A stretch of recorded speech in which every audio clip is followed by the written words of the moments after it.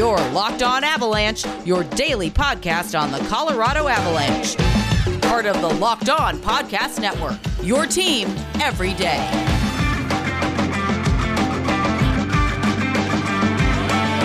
All right, Avalanche fans, welcome to the Locked On Avalanche podcast, part of the Locked On Podcast Network, your team every day. I am your host, Chris Maselli, with another episode of the podcast dedicated to your Colorado Avalanche. And today we have Ryan Clark from The Athletic on the show.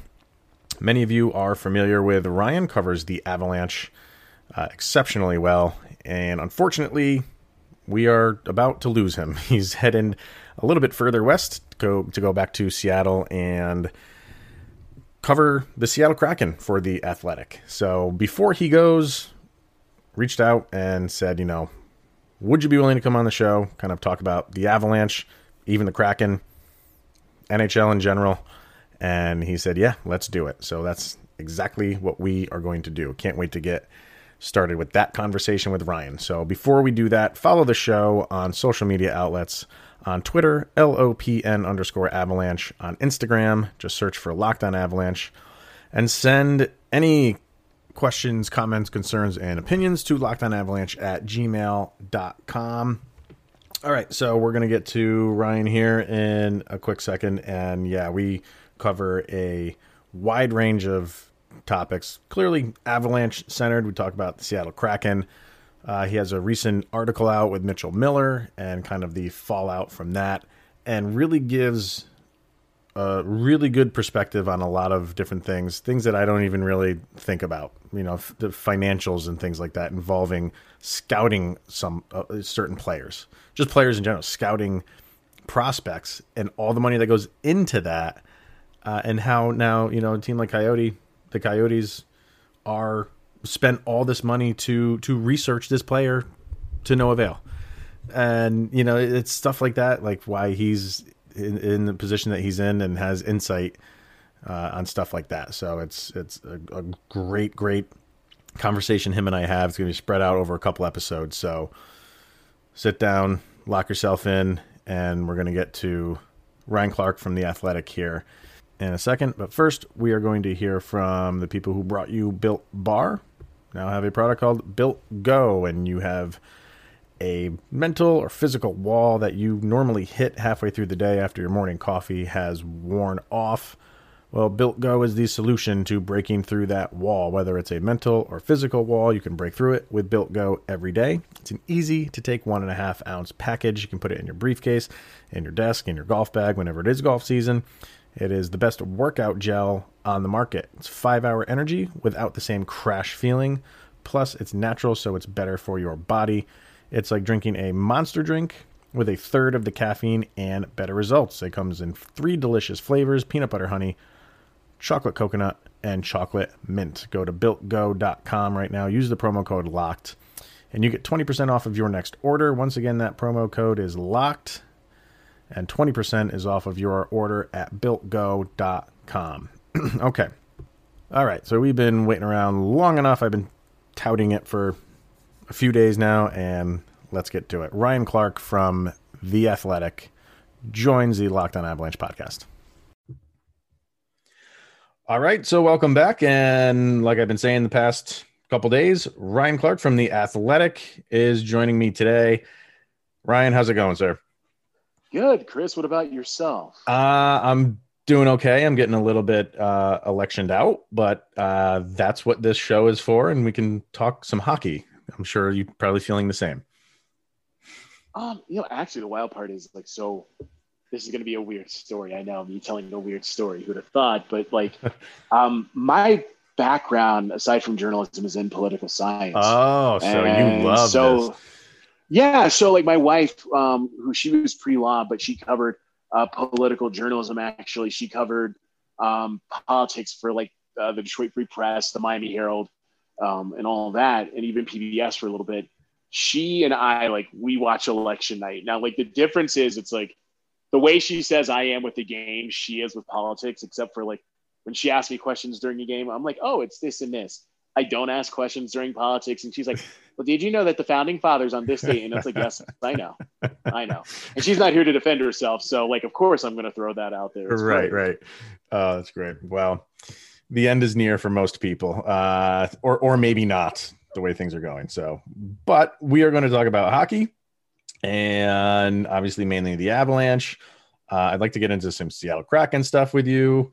But first, you a couple days ago released a recent article about the Mitchell Miller situation and the aftermath and everything that's taken place with him. If you haven't read it, definitely go check it out.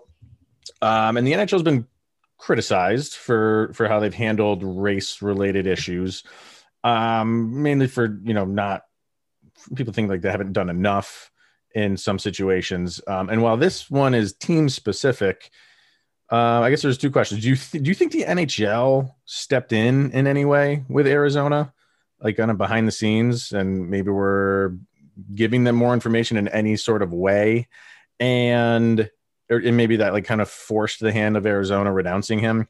And how much of an impact will this have going forward with teams who are, make them take a deeper look into a player with like a checkered past? Well, let's start with that first question. And the thing is with the NHL, it's hard to say what was said or done behind the scenes, but either way, the Arizona Coyotes are a franchise that are owned by Alex Varela, and their team president is Javier Gutierrez. And so Alex Varela is the first Latinx owner in NHL history.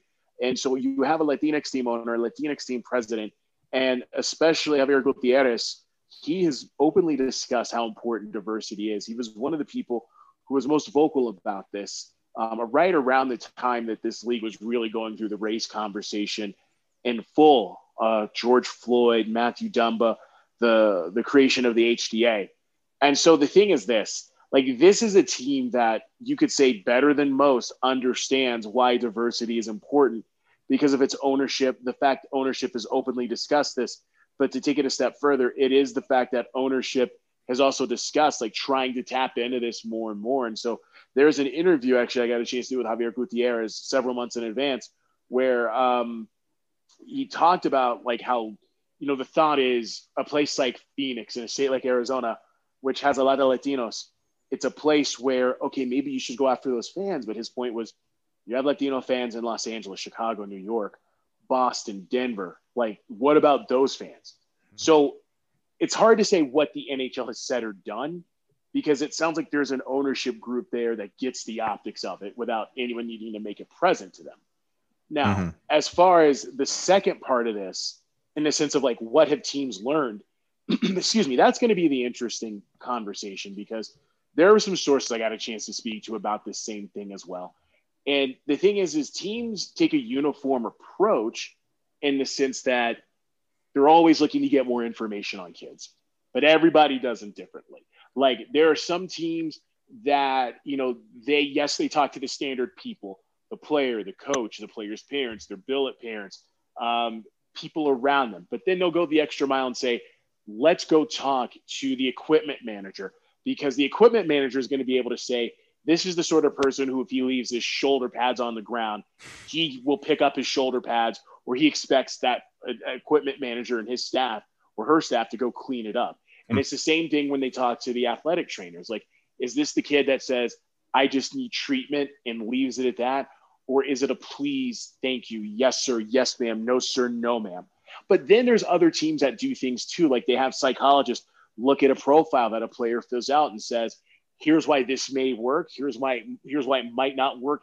Here's where there's some things in the middle. So teams are doing it. It's the question of, are teams going to start doing things like background checks, using something like LexisNexis to know about who these kids are?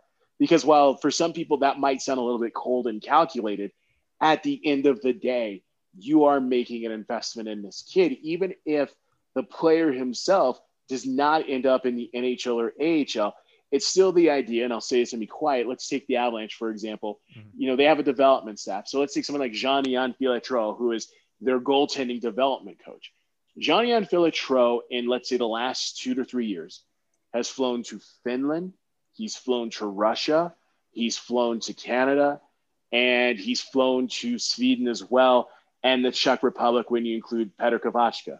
Like, those are 5 goalies between Shmuel Shmakov, Justus Sanunin, Kvachka, Adam Werner, and Trent Miner alone. Those plane tickets cost money. Right. The hotels, the food, the travel, like these are things, including the salary of Pietro himself. They cost money. And so if you're a team making this kind of investment, whether it's a first rounder or a seventh rounder, like there's a financial element involved. And you can't afford to leave a stone unturned when who knows what's going to happen. And it's like one executive said, this week as well, like the big fear that executives in every sport has is you draft a kid, you think you've done all the homework, but then a tweet from 2016 resurfaces. Right. And the hope is let it be something like, hey, I grew up a Predators fan and I can't stand the Avalanche. and you end up getting drafted by the Avs and it's a laugh. Right. As opposed to something, did this person say something about women, about minorities, about the poor, LGBTQ plus? Like those are the things that GMs are worried about because they think they've done the research. And sometimes you never know. Well, there's so much information out there now, so sometimes there's something bound to slip through the cracks, I guess. And I don't know if it did with him. I wonder how much the Arizona Coyotes maybe just felt what they did was enough and it really wasn't going to have a long-term effect. And I think it just completely backfired in their face. Well, the hard part about that, Chris, is it all depends upon who you talk to. There's some who are going to say that this story with him was out there for a while, that once it started really making waves in scouting circles, people started having this discussion in greater detail. And then there are going to be others who say the story got out, but there are certain details that really changed it. Yeah. And it's not to say that those people are like, okay, bullying is something that you completely ignore, but what changes the dynamic completely is it is the racism component. Yeah. It is the fact that this was a child with special needs. Like that changes a lot of things for teams. And so it's led to these questions of when you start hearing things about kids, yes, you ask them and you take them at face value, but like, what more do you do from there? And who's to say that what happens here may not have an impact going forward? So if you're the Coyotes, knowing what you know now, is this one of those situations where you call the victim and his family, Isaiah Meyer Crothers, and say, we're looking at Mitchell Miller. Do you feel he is deserving of this? Maybe they say yes, maybe say no. It sounds like they would definitely say no at this point. Mm-hmm. But even just talking to a USHL general manager over the past weekend for the story in The Athletic, that GM said, look, we would want to check with Isaiah and his family. And if they're cool with it, it would allow us to go down the path of further considering it. But if they're not, then it would be a non-starter. Yeah. Yeah. It's a great article, and it really gets into kind of the path he if he has one to try to salvage some sort of a career and maybe fight his way back into the NHL if it's at all possible. So excuse me, definitely go check that out. Gearing it towards the Avalanche, kind of the big story coming out of the Avalanche franchise is the story with Colin Wilson and his self-penned article with the Players Tribune. During the season, that was one of the more perplexing things on, what is going on with Colin Wilson. And you got the old lower body injury, which is why he only played 9 games. And some of that is true, according to his article, with the hip surgery needing to be redone, but it obviously goes deeper than that. Were you aware of anything like this going on in Colin Wilson's life? It was a surprise to, I think, a lot of the people who read it, just because, look, at the end of the day, you can talk to players all you want and get to know them, but what people choose to share is their own private business. Sure. And with someone like Colin, I mean, he's someone who you meet him in the dressing room, he definitely answers questions. He's more of a quiet personality, but like even through this, like there were a couple times that you would see him at like Pepsi Center. He'd make the effort, of course, to always say hello, always friendly. But it's one of those things where you just never know what someone is going through until they speak up about it. But, the thing I think a lot of people learned about Colin Wilson, during the 2018-19 Stanley Cup playoffs was like, this is a man who has really worked to find himself. There was a story we had in The Athletic about how he's really looked at different forms of spirituality, whether it be Christianity, Buddhism, Taoism. Islam. He's read these different texts, and it's just kind of allowed him to have this greater sense of understanding. Now, that said, I mean, you definitely know that he is someone who he thinks about a lot of things. And that's not even just an observation, just even from those closest to him. Guys in that dressing room have all said that. But to see what he was able to write about and discuss, it's a subject that made it very real for people. And it's one of those conversations where we talk so much about mental health, not just among athletes, but people in every walk of life, every facet of life. It's become more of a mainstream discussion compared to maybe what it was 10 or 15, even 20 years ago.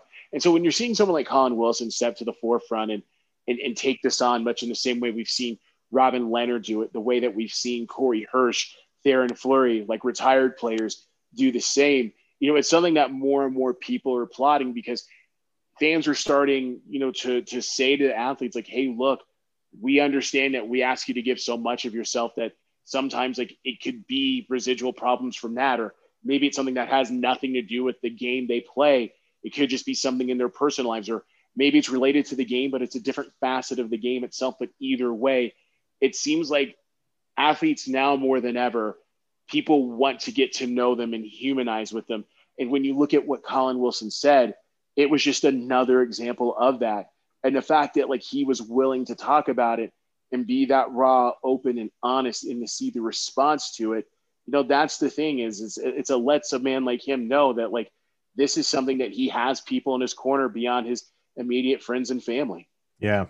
Yeah. I mean, that's what I do outside of this show. My day job is a drug and alcohol counselor. So, Oh, wow. yeah. So, I mean, I see it every day, and, you know, people who have a substance abuse problem and mental health problems, they're really good at hiding it.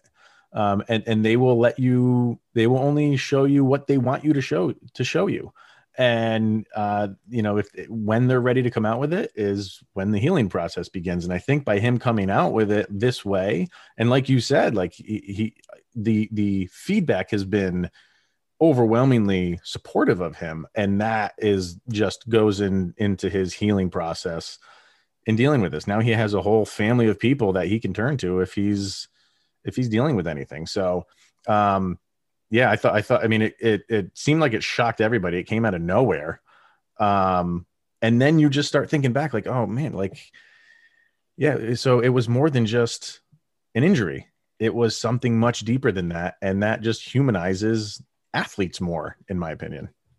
Well, it's not only that, but I mean, to go back to what we just talked about with Mitchell Miller, one of the points that people have raised is, you know, look, when you look at athletes, they are viewed as role models for a lot of people.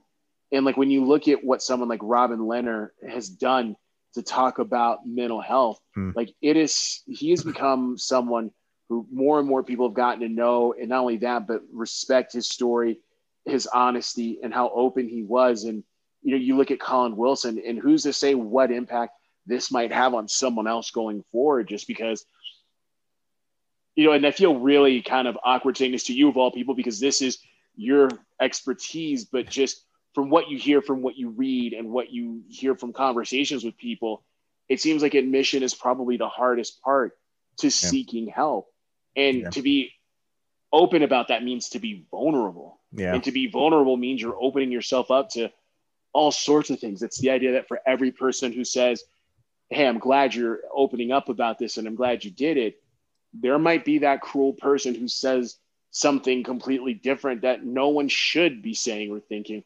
So to do that, to say what he said and do what he did, I mean, it's something that, like, yeah, it's probably going to help someone out there who goes, you know, if he was able to be upfront and open about it in the most public of ways, why not myself with just my friends and family, and going from there. Yeah. It's another incredible read. If you haven't read that one yet, definitely check out his article on the Players Tribune for that. All right. So moving into Joe Sakic and kind of talking about his role specifically as a GM. Are you, because a lot of times when players move into these roles, they don't do so well. You know, they've had some, you know, and, you know, John Elway has done well. I mean, they're struggling now. I mean, you can list the players that go into front office gigs and struggle. Some have, a good year or two. But, once Joe Sakic, it seems like once he started putting this team together, are you surprised how much success he's had in hitting all the right buttons and predominantly doing it? Wouldn't you say, like, through the draft? I mean, more of his draft picks, first round draft picks anyway, have been successful than really unsuccessful. And he's made some trades, but he doesn't make that trade to kind of like change the dynamic of the team overnight. He do the trade with right with Toronto to get Kadri, and then the 2 deals that he made this offseason. It seems like he makes those deals that improve the team, but he doesn't need to go make that superstar move because he's got the superstar. Well, the thing is this, it goes back to really the Matt Duchene trade. People talk about it, of course, because of the haul the Avalanche received in return. But like, it was one of those things that maybe it let everybody get more insight into what Joe Sakic is as a general manager, which is someone who's been extremely patient.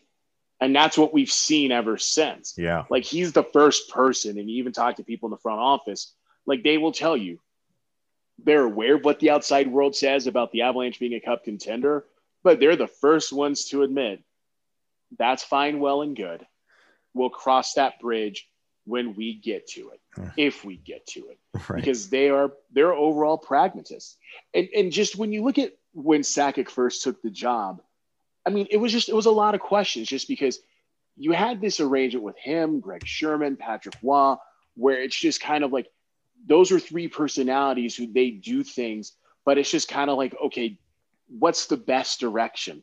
Of course, Sherman eventually leaves, Patrick Waugh is eventually dismissed, and then it makes Sakic kind of the clear vision, the clear voice of where this franchise is going. But then, like, you see that from top down. So let's take someone like Craig Billington. When I've done an interview with Craig Billington, it's always one of those things, and it's not done out of fear, it's done out of respect, where he's just like, look, I look at what we're doing with the Eagles, and it's Joe's vision. It's this, it's that. When you look at someone like Chris McFarland, he's a very interesting person to talk to on background about a lot of things, but he's like, no, the way we are orchestrated is like, we will have meetings where it will be Craig, myself, and Joe, and we'll have conversations. At the end of the day, it's still Joe's call because he's the general manager, but like, everybody has an equal voice. It's kind of like the British government in the system of primus inter pares, where it's like first among equals in a lot of different ways. And so with that being said, like, you've not only seen that sort of buy-in from his lieutenants, you're seeing it from Jared Bednar, you're seeing it from players, prospects, like even down to their families. Like, you talk to, people like Gary and Laura McCarr, Scott and Laura Bowers, Shane Bowers' parents, Dan and Sam Timmons, Connor Timmons' parents. And like, these are all people who, like, they get the buy-in, they understand what it means. And like, what you're seeing is results that people think over the next 7 to 10 years makes this the next great long-term contender. But again, it goes back to not only patience, but getting everybody to buy into that patience, but more importantly, like, helping people understand development is not a monolithic concept. It happens at different times for everyone.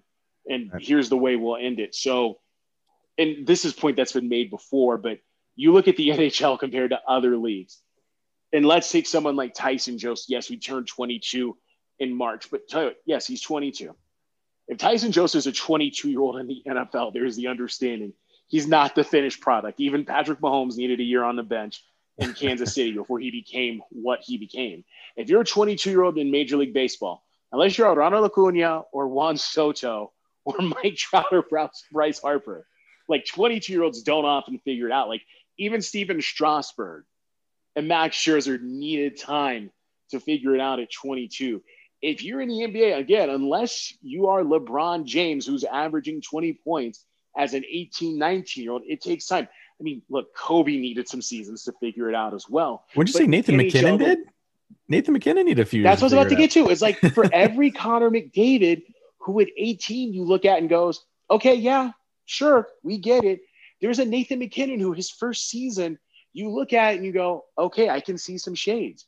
But then those next few seasons, you're just like, I don't know. And then you look at Right. Nathan McKinnon now, and you're just like, we know nothing about development other than it takes time and everybody hits a certain mark at different times. Like, again, we all look at Cale Makar. Like, Cale Makar finished in the top 10 in scoring. Like, people knew he was good coming out of UMass. Right. But to do that, and Yeah. he still missed time? Right. Who's to say he's not higher up the chart? So, again, it's different for everybody. Yeah. And you're right. You're right. I mean, people see the Connor McDavid's and they're like, well, why can't he do that? Why can't he replicate that? And that's just completely not fair. So that said, here's a funny story. So there was a day, Nikki Jabvala, who, of course, she now covers the Redskins for the Washington Post. She's one of my best friends. She was sharing a story about a Broncos practice one day, how the linebackers coach was like, okay, Von, do this. Now, why can't you guys like do this like Von? And she's like, because he's Von Miller. like there's very few people in the NFL who can do what Von Miller does. If they could, everybody'd be doing it. Exactly. So, and you know, and talking about youth and prospects, two of the guys that you always hear from or hear about in Avalanche circles are Bowen Byram and Alex Newhook.